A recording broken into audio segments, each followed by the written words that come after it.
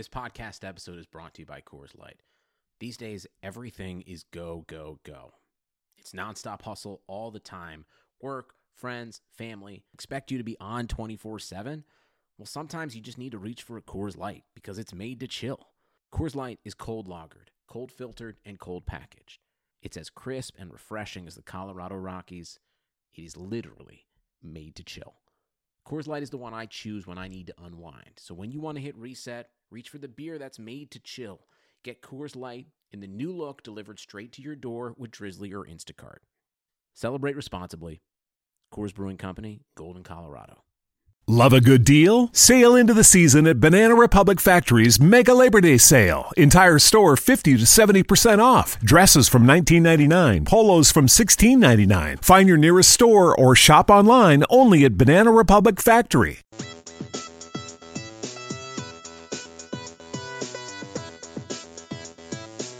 You are listening to On the Daily, the RotoViz Daily Fantasy Sports Podcast, powered by RotoViz Radio. Hey everyone, I'm Matt Freeman, Matt F. the Oracle of the Action Network and RotoViz. Welcome to the April 13th, 2018 NASCAR edition of On the Daily. I'm joined by Dr. Nick Giffen, an owner of RotoViz, a PhD in mathematics, a three-time qualifier for the DraftKings NASCAR main event, and of course, one of the best NASCAR DFS players in the world. You can follow him on Twitter at RotoDoc. Nick, it has seemingly been an eternity since we did a show together. How are you doing? Yeah, it's absolutely been a while. Obviously, we had the week off. Then I had my nose surgery. So last weekend was just me doing a quick, RotoViz live over a pre-recorded video with you guys asking questions over the Twitter sphere. Love a good deal? Sail into the season at Banana Republic Factory's Mega Labor Day Sale. Entire store 50 to 70% off. Dresses from $19.99. Polos from $16.99. Find your nearest store or shop online only at Banana Republic Factory. With the hashtag RVLive. And then this week I'm finally kind of back to like 80-90%, I think. And I think we'll be back to the routine schedule next week with the midweek podcast. The Friday pod, of course, and it's gonna be awesome. But man, I can actually kind of breathe out of both my nostrils, and I think that's pretty much a victory. But the past couple of weekends of racing have been pretty awesome. So we had Texas this past weekend. I thought it would be kind of a relatively tame race, just given what we saw last year at Texas. Both races were super tame, very predictable. And then this past race weekend, at least as far as the finishers, it was very predictable. The part that was unpredictable was predicting the finishers. There was a lot of crashes, a lot of spin outs, some blown tires, which made some crazy times. But by and large, the finishers that actually finished were very predictable. And the only thing I think that was I really missed on was Kyle Larson, because we'll talk about this, but I wrote him in my article as a GPP play. And then that was, of course, on Saturday. On Sunday morning, pre-race inspection, he failed it 3 times, so he got sent to the back of the field. I still would have been on Kyle Larson, even though he got sent to the back, just because he's so good, and Texas was a great place for him.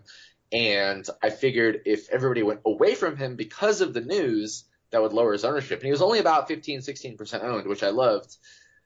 And he came charging through the field. He got up to fifth or fourth place, right around there, and then blew a tire and hit the wall. So I still think that was a very good play.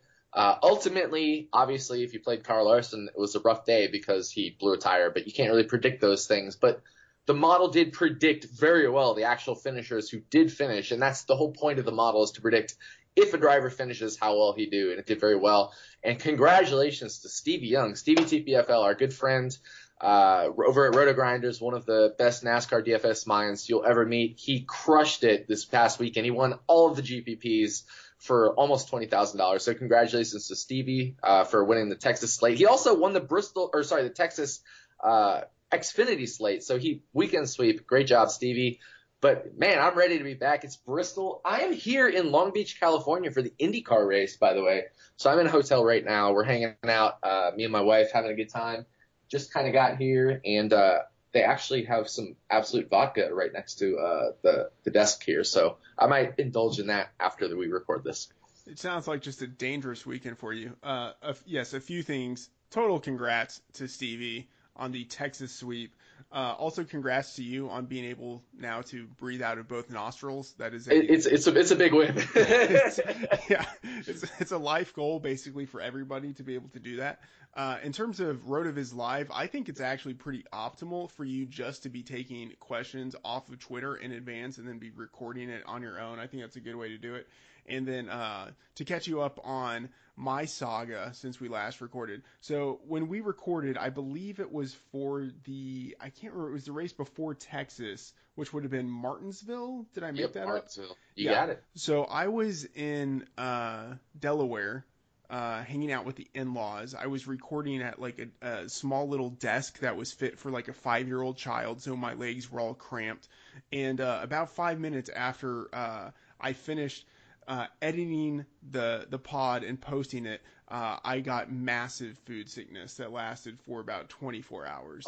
It was the worst. I had to like postpone my flight out for a day. Are you serious? Yeah. Holy cow! Yeah. You didn't tell me this even. No, but, it was and the other worst. thing that happened this past weekend was you also had your birthday. So happy birthday! Yes, 1 week later. Yes, it was very momentous. In fact, Eden and some friends rented a limo, and we drove to a place that was about like an hour and a half away, and it was an awesome time. It was sort of like super Uber, for a group of us. So yeah, a lot of good things have happened since we were last on the show. But one more thing. So obviously you had your birthday last weekend, but there's one other thing that's very important about your birthday.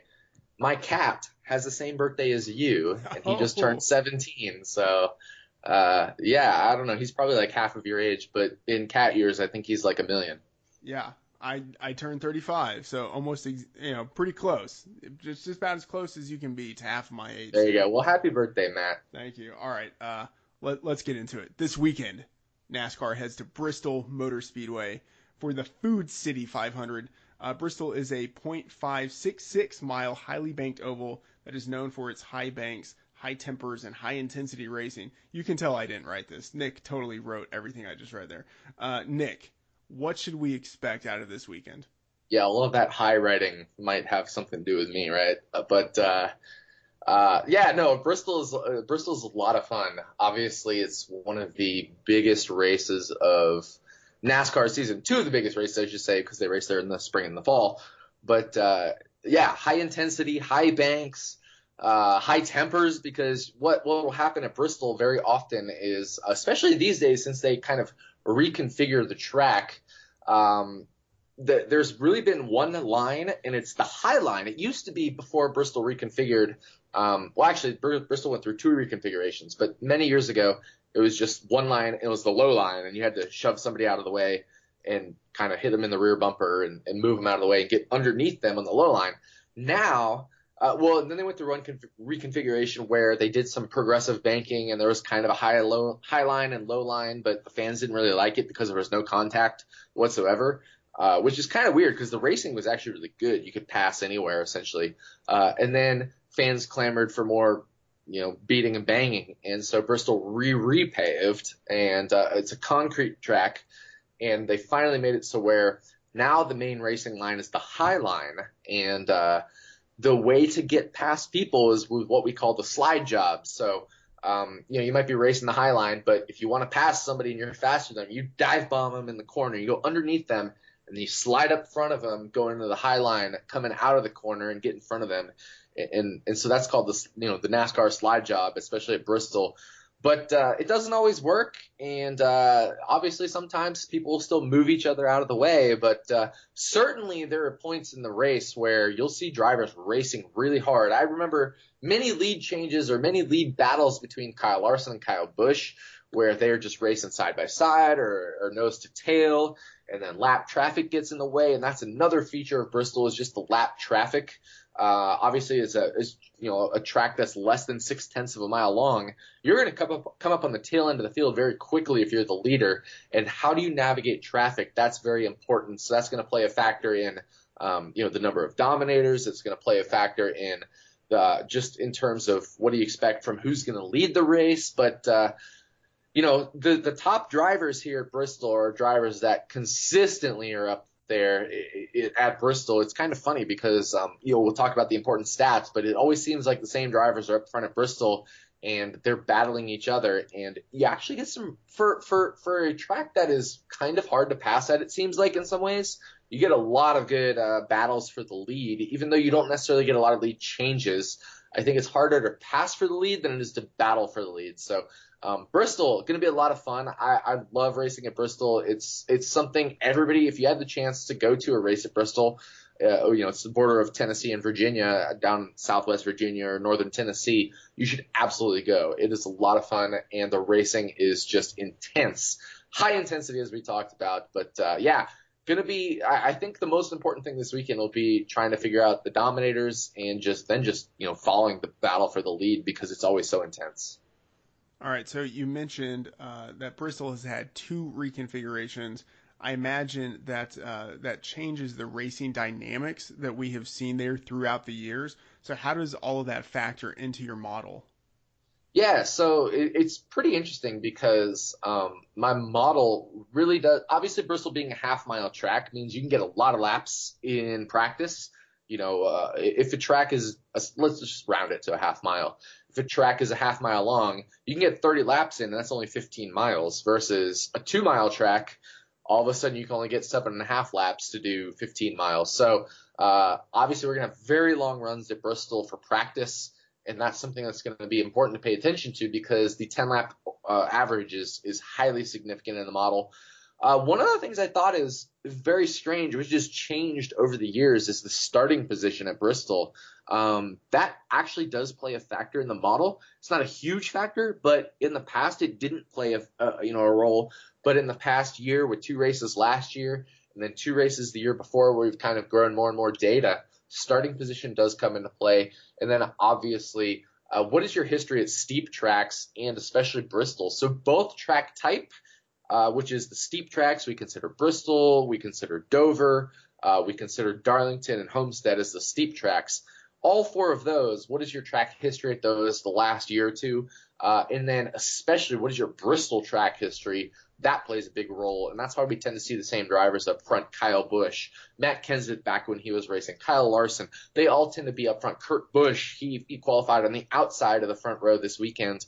We see the same drivers over and over and over again at Bristol. It really tells you something, that it is a driver's track, just like Martinsville was, but totally different in that Martinsville's a flat track. Same, essentially the same length, but a flat track, much lower speeds. Average lap is around 90-something miles an hour. At Bristol, the average lap is well over 120, 130 miles an hour. So, very different track, but also a driver's track, very different style of driving. And I think that's pretty cool. A driver like Martin Truex Jr. has never really dominated at Bristol. So even though most people every weekend love Martin Truex Jr., he's probably not a driver you're going to want to select this weekend, just because he's never had a history of dominating at Bristol. Very much a driver's track history, type history are important. I will say one thing about Martin Truex Jr. Last year, the first race at Bristol was the only race he's ever really led a lot of laps at. But I wouldn't count on that going forward, especially like I said, starting position is important, because if you don't start up front at Bristol, it's hard to get through a lot of cars on a short track. Truex starts 26th this weekend, so he might be great for a place differential play, but I would not count on him for dominator points. All right, we have so much more to get to, but before that, you know what's coming. I need to remind you that you can get a 30% discount to a special NASCAR pass through our NASCAR podcast homepage, rotoviz.com/NASCAR podcast. With that pass, you get unlimited access to all of Nick's premium NASCAR content, and your subscription supports the pod. Also, we have a new sponsor this week, so I really want to tell you about them. It is MyBookie. If you are subscribing to the RotoViz NASCAR package, then you have access to a lot of great tools and data that can help you figure out what is going to happen in any given race. So with all the research that you're doing and the knowledge you have, you should place some NASCAR bets at mybookie.ag. They have a variety of future bets for each race, and they have also some great head-to-head prop bets that allow you to take, say, like Martin Truex Jr. versus Kevin Harvick, or Joey Logano versus Brad Keselowski, or almost any combination of drivers you can think of. And also, Nick writes a piece and I write a piece at the Action Network that will break down some of the bets that you could place at MyBookie. I've had a lot of fun playing the NASCAR prop bets at MyBookie using the information in RotoDocs articles and tools. It's something of a Sunday morning ritual for me to go through all of the bets at MyBookie, and I think you will find it's a fun way to leverage your RotoViz subscription. So if you're looking to place some action in MyBookie, here's what you should do. Go to mybookie.ag and use the promo code, get ready for this, NASCAR. How baller is that we got It's the a promo difficult code one, man. NASCAR? Can you remember that? Can you remember the promo code NASCAR? Because I think NASCAR. That is the best promo code we could have gotten. It could have been something really obscure like RV NASCAR pod or whatever, but just boom, NASCAR. Right. This is why we have you on the podcast, Matt, because you're the brains behind the podcast. Right, exactly. So just go to MyBookie, put in the promo code NASCAR, and you get a 50% bonus. MyBookie.ag. So do it, people. Leverage that RotoViz subscription. Okay, let's get back to talking about Bristol. You talked about finishing position, but at a 500 lap race, dominators are very important. What are the statistics that you are looking for when it comes to dominators?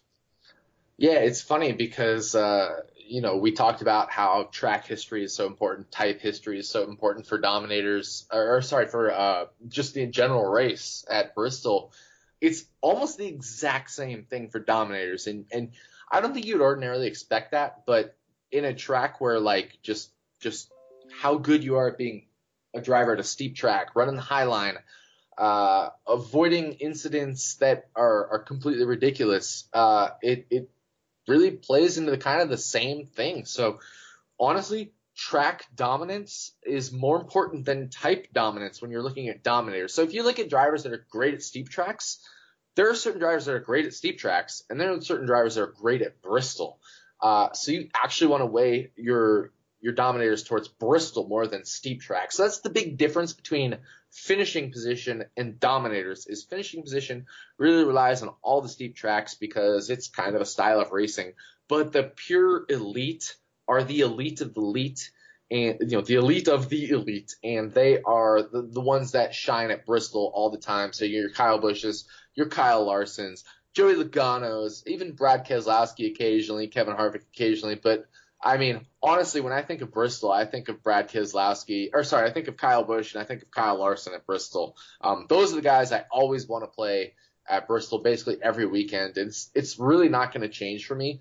Unless they have some kind of issues like we had last weekend with Kyle Larson. I wrote him up in my article last weekend. He was a great play, and then all of a sudden, an hour and a half, 2 hours before the race, the announcement comes he failed inspection 3 times, and he's going to the back of the field just before the race started. So, that was kind of a weird thing. But make sure you pay attention to those things. But by and large at Bristol, you want to be playing the drivers that are great at Bristol. You know who has the highest driver rating at Bristol? I bet you don't. Take one guess. I can't guess. Do you want to guess? Kurt Busch. Well, nope, you don't. You didn't get it right. But you can go to NASCAR or rotoviz.com/NASCAR-splits. Just pick Bristol, and guess what? Who has the highest rating over the last 8 Bristol races? Well, he hasn't raced 8 Bristol races. He's raced, I think, 3 of them. It's Eric Jones, 116.4, and it seems tailor-made for Eric Jones. So Bristol is definitely a track where you want to rely on track history for dominators and finishing position.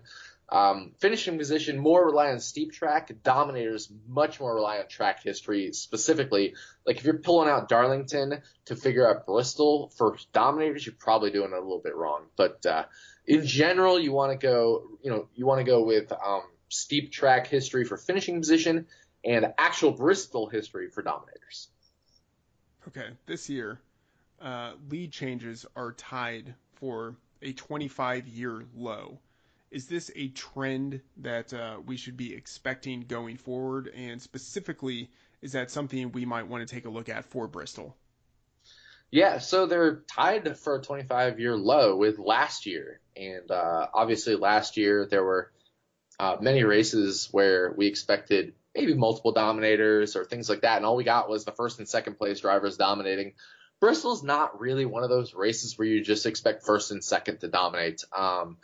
You expect that a lot at the mile and a half, I would say. You expect that maybe even occasionally at something like Phoenix. But Bristol is one of those tracks where anything can happen. You'll get cautions at any time. Obviously, with the stages, the short track nature, the slide jobs, the beating and the banging, you'll probably get multiple dominators here. So I think it makes most sense this weekend to kind of predict there will be 2 to 3 dominators. If we look last year at Bristol, for example, and just look at the dominators, Eric Jones led 260 laps and Kyle Busch 156 laps, and then Kyle Larson 70 laps. So 70 laps is kind of like right on the borderline of dominating at Bristol because it's 500 laps long. But Kyle Larson still led 14% of the race. So you had 2 like major dominators, and then Kyle Larson leading about 14% of the race. That was the second race at Bristol last year. The first race at Bristol last year, a little bit different. You still had 2 major dominators, Kyle Larson again, and we talked about Martin Truex Jr. dominating.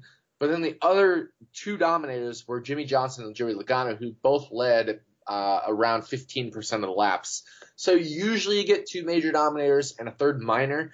Sometimes you just get 2 major dominators. We saw that a couple years ago with Kyle Busch and Kyle Busch and Joey Logano, just essentially dominating the proceedings. They combined led 370 laps. We did have Carl Edwards in that race lead about 75 laps, which is again 15%. So most of the time you get 2 major dominators and a third minor dominators, maybe sometimes even a fourth minor dominator who leads around 10 to 15%. And that's significant in a 500-mile race. So I do think you really want to be focusing on dominators this weekend. Nailing them, though, can be kind of hard, as we've talked about, because who expected Eric Jones to lead 260 laps in the second Bristol race last year? He started on the pole, he finished second, but he's so good at Bristol, and I think that's really where you see the driver's track become the driver's track. Kyle Busch, Kyle Larson, Eric Jones. You always see the same names up front at Bristol. It's so weird because you might see a guy like Matt DiBenedetto finish in 6th because he's a great steep track driver and avoided all the accidents.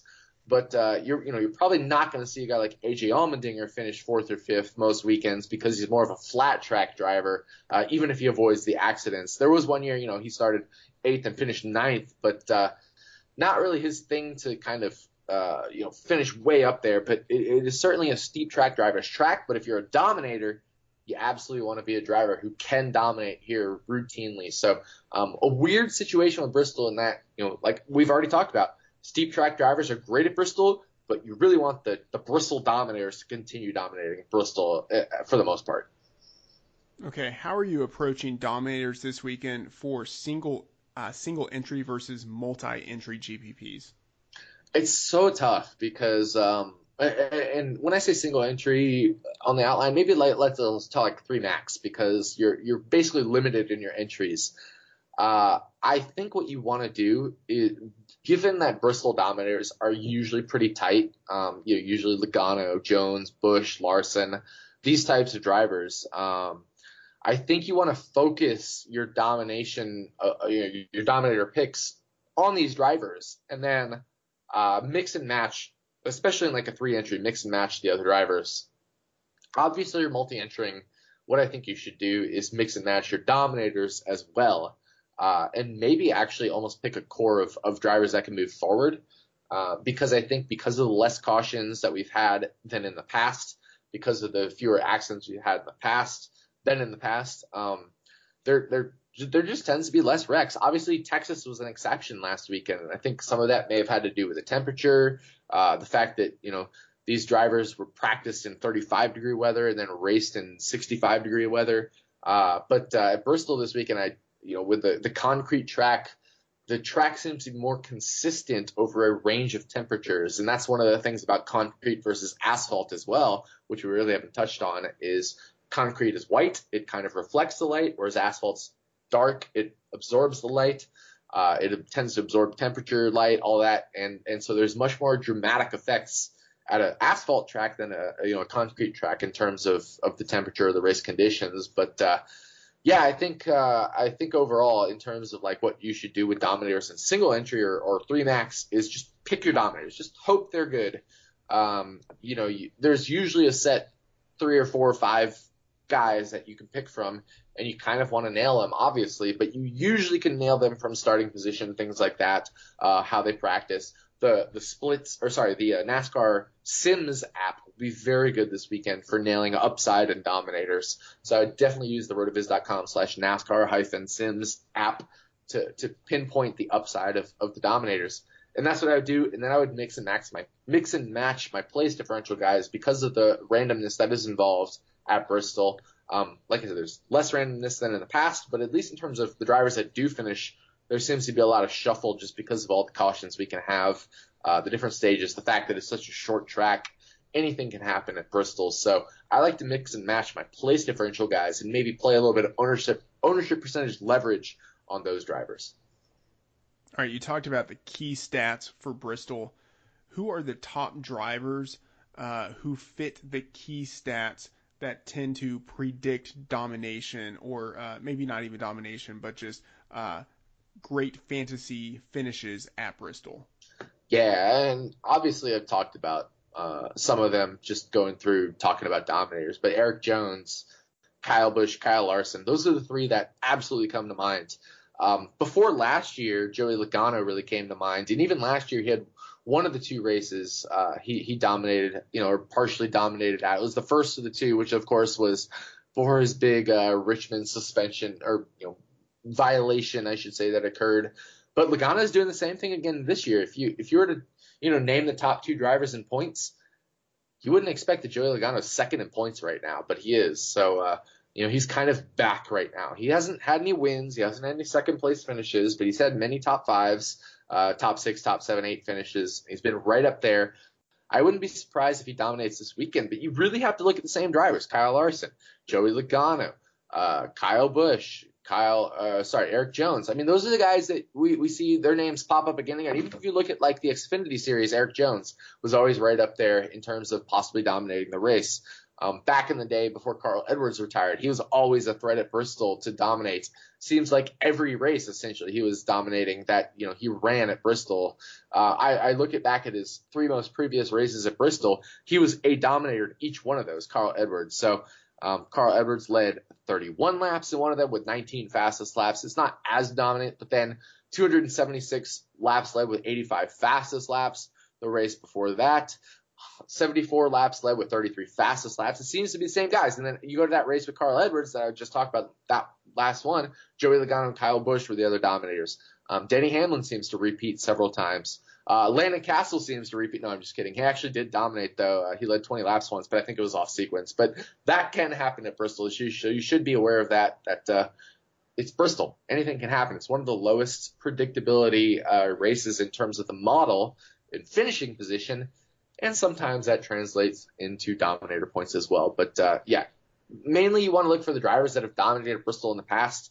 So you'll see Kevin Harvick pop up there as well. You'll see Jimmie Johnson pop up there as well. But I really think the top dominators are Kyle Busch, Kyle Larson, and Erik Jones possibly even this weekend. Okay, the drivers outside of the top tier, who are the guys who stand out according to the key stats? Yeah, I think it's a very interesting weekend if you look at just like steep track, what drivers are very good at the steep track. Obviously, you've got the big names, and so we're going to go outside of those big names. But, Chase Elliott, very good at steep tracks. Jimmie Johnson, both of those names I think will pop up just because they haven't been dominant this year. And obviously, at a track like Bristol where it's only just over a half mile long, I think things like aerodynamics come less into play, and more driver talent comes into play. So I think Jimmie Johnson and Chase Elliott could be interesting plays this weekend. Obviously, Johnson qualified 17th. Chase Elliott qualified 16th, so there's some place differential potential for those. Kevin Harvick didn't even make a qualifying lap. We should talk about that, but he starts 39th. So you have to make decisions here because Harvick in 39th at 11,500 versus Chase Elliott qualified 16th at 10,100. Well, that's a $1,400 price difference. But obviously with Harvick, you have much more safety. So very much cash game play for Harvick. But Elliott, is he an upside play? Is he a driver that can finish top 3, top 5? I think we'll definitely want to look at the long run because he's had a very good Bristol history, very good steep track history. Some other drivers that are maybe a little bit cheaper, Jamie McMurray and Ryan Newman always seem to pop up together at the experience tracks. And once again, Jamie McMurray and Ryan Newman are the names right there at the top of the, maybe the mid-tier leaderboard, if you want to call it that. Jamie McMurray, over his last 8 steep track races, has the 10th best driver rating. Ryan Newman, the 11th best driver rating, and they're basically neck and neck, 83.9, 83.5. They're a good distance behind Joey Logano at 93.7, but then they're also a little bit ahead of actually Brad Keselowski right there in 10th, 11th, 12th place. Brad Keselowski in driver rating. 13th place right after that, Austin Dillon. So I definitely think Newman, McMurray, Austin Dillon make a lot of sense. And then the one guy in terms of specifically Bristol that makes a lot of sense is Ricky Stenhouse Jr. He's going to be very popular. He always is at Bristol. So there's that concern with Ricky Stenhouse Jr. is what is his ownership percentage going to be? I think obviously this weekend with him qualifying 4th, it'll probably deflate his ownership percentage. And I also think it should, because it doesn't make him as great of a play when he's starting 4th and will probably finish 8th or 9th. Get some negative place differential. And he is just expensive enough. They raised his price this weekend versus last weekend where he was 7,000. He's 7,600 this weekend, starting 4th because of qualifying. Very good qualifying effort for him. He's very good at this track. If he finishes there, he's a great play. If he finishes 8th, obviously that's 44 minus 8, so that's 36, but then you have to subtract 4, it's 32. It's like borderline okay for him. So tough to play Stenhouse, but normally you would say he's a very good play going into Bristol this weekend. Who are some of the drivers, based on the statistics, you are looking to avoid this weekend? Yeah, it's pretty tough because Clint Bowyer, for example, is a name that in the statistics doesn't pop out very well. Obviously, with his steep track results, they weren't great last year. His driver rating 68.5. Obviously, before that, he had a terrible team to work with, which was the H. Scott Motorsports. But even if you remove his DNFs, you remove his terrible races, still not very good. 67.3 driver rating. Ryan Blaney, the same thing. You remove his DNFs, and Blaney's been obviously running for essentially a Penske affiliate. I mean, he won a race last year at Pocono. Steep tracks aren't his thing. 66.9 driver rating over the last 8 steep track races that he's finished. So Blaney, Bowyer, Menard, not the best plays this weekend. I mentioned Paul Menard as well. 63.0 driver rating. Maybe it's a little bit better given the fact that he's in better equipment now. So I probably would kind of strike Menard from the negativity, but I definitely think Bowyer and Blaney are drivers that maybe you want to be avoiding right now. Eric Almirola as well. A tough situation to digest there because he's 24th in driver rating, but obviously he was racing with a lesser team the last couple of years. So tough to gauge Almirola. I would more rely on practice with him, but even then, still a very random race. So it's tough to say like, oh, okay, Almirola, 10th best in or 8th best in 10-lap average, all of a sudden he's a start. I still wouldn't go crazy on him just because he hasn't shown a lot at steep tracks in the past. Okay, finally, any Joe Dirt cheap drivers that you were targeting?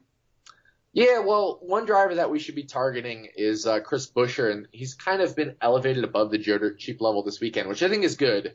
DraftKings should absolutely be elevating him up at this point. He starts 22nd.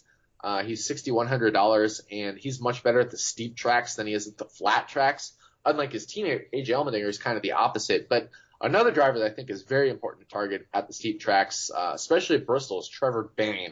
This is one of my favorite plays this weekend, especially after qualifying. He's $6,000. So, again, not really Joe Dirt, but I think we say Joe Dirt is like 6,000 or below, so he kind of qualifies for Joe Dirt. But Trevor Bayne, amazing play, starting 33rd.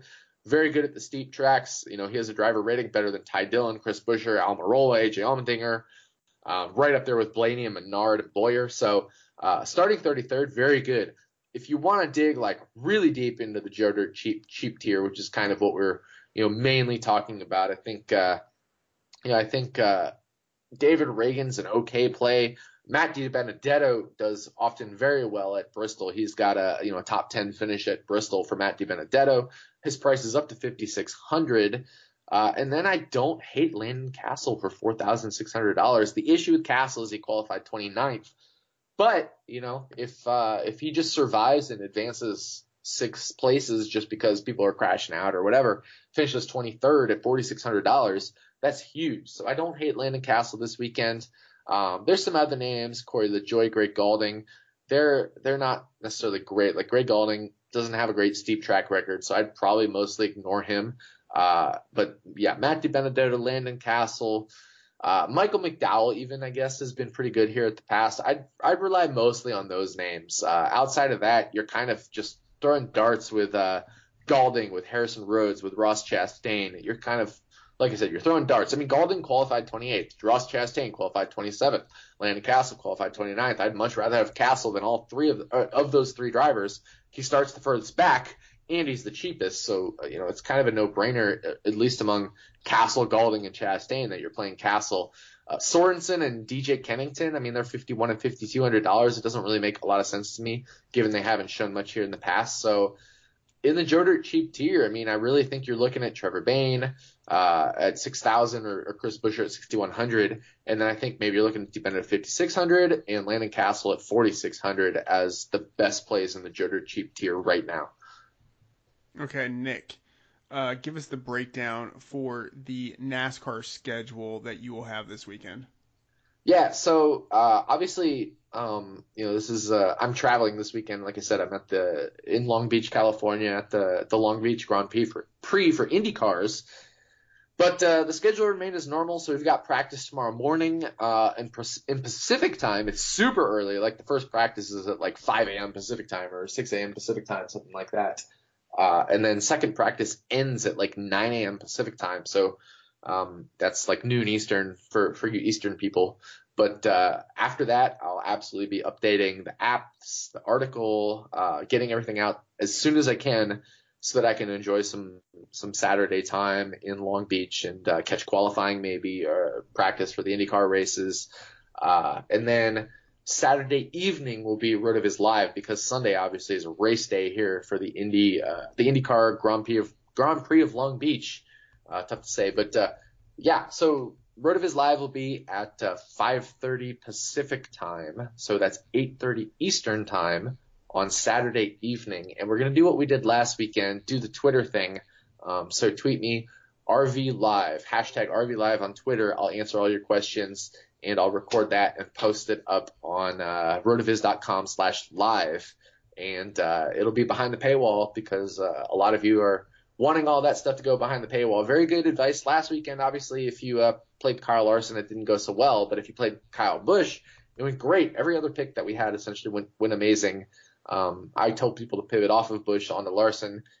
I think it was a very good pick, but that's what happens. But we're gonna do the same thing on RotoViz Live again this weekend. I think we're gonna have an awesome weekend, and so that's 5:30 Eastern. I will be recording RotoViz Live. I'm not sure if it'll be live or not. I haven't really figured it out with the internet and the live schedule here. But tweet me as soon as you're ready. Tweet me RV Live, hashtag RV Live on Twitter, and I'll answer all of your questions for the show. All right, that's going to do it for this NASCAR edition of On the Daily. For Nick Giffen on Twitter at RotoDoc, I'm Matt Friedman, Matt F. the Oracle. Thanks for tuning in.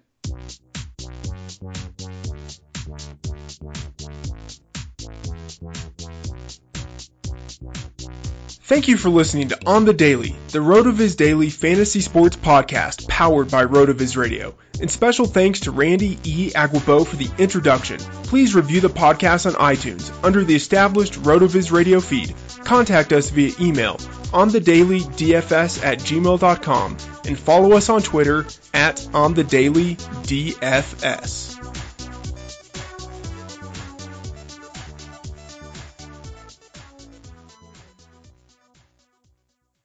Love a good deal? Sail into the season at Banana Republic Factory's Mega Labor Day Sale. Entire store 50 to 70% off. Dresses from $19.99. Polos from $16.99. Find your nearest store or shop online only at Banana Republic Factory. Love a good deal? Sail into the season at Banana Republic Factory's Mega Labor Day Sale. Entire store 50 to 70% off. Dresses from $19.99. Polos from $16.99. Find your nearest store or shop online only at Banana Republic Factory.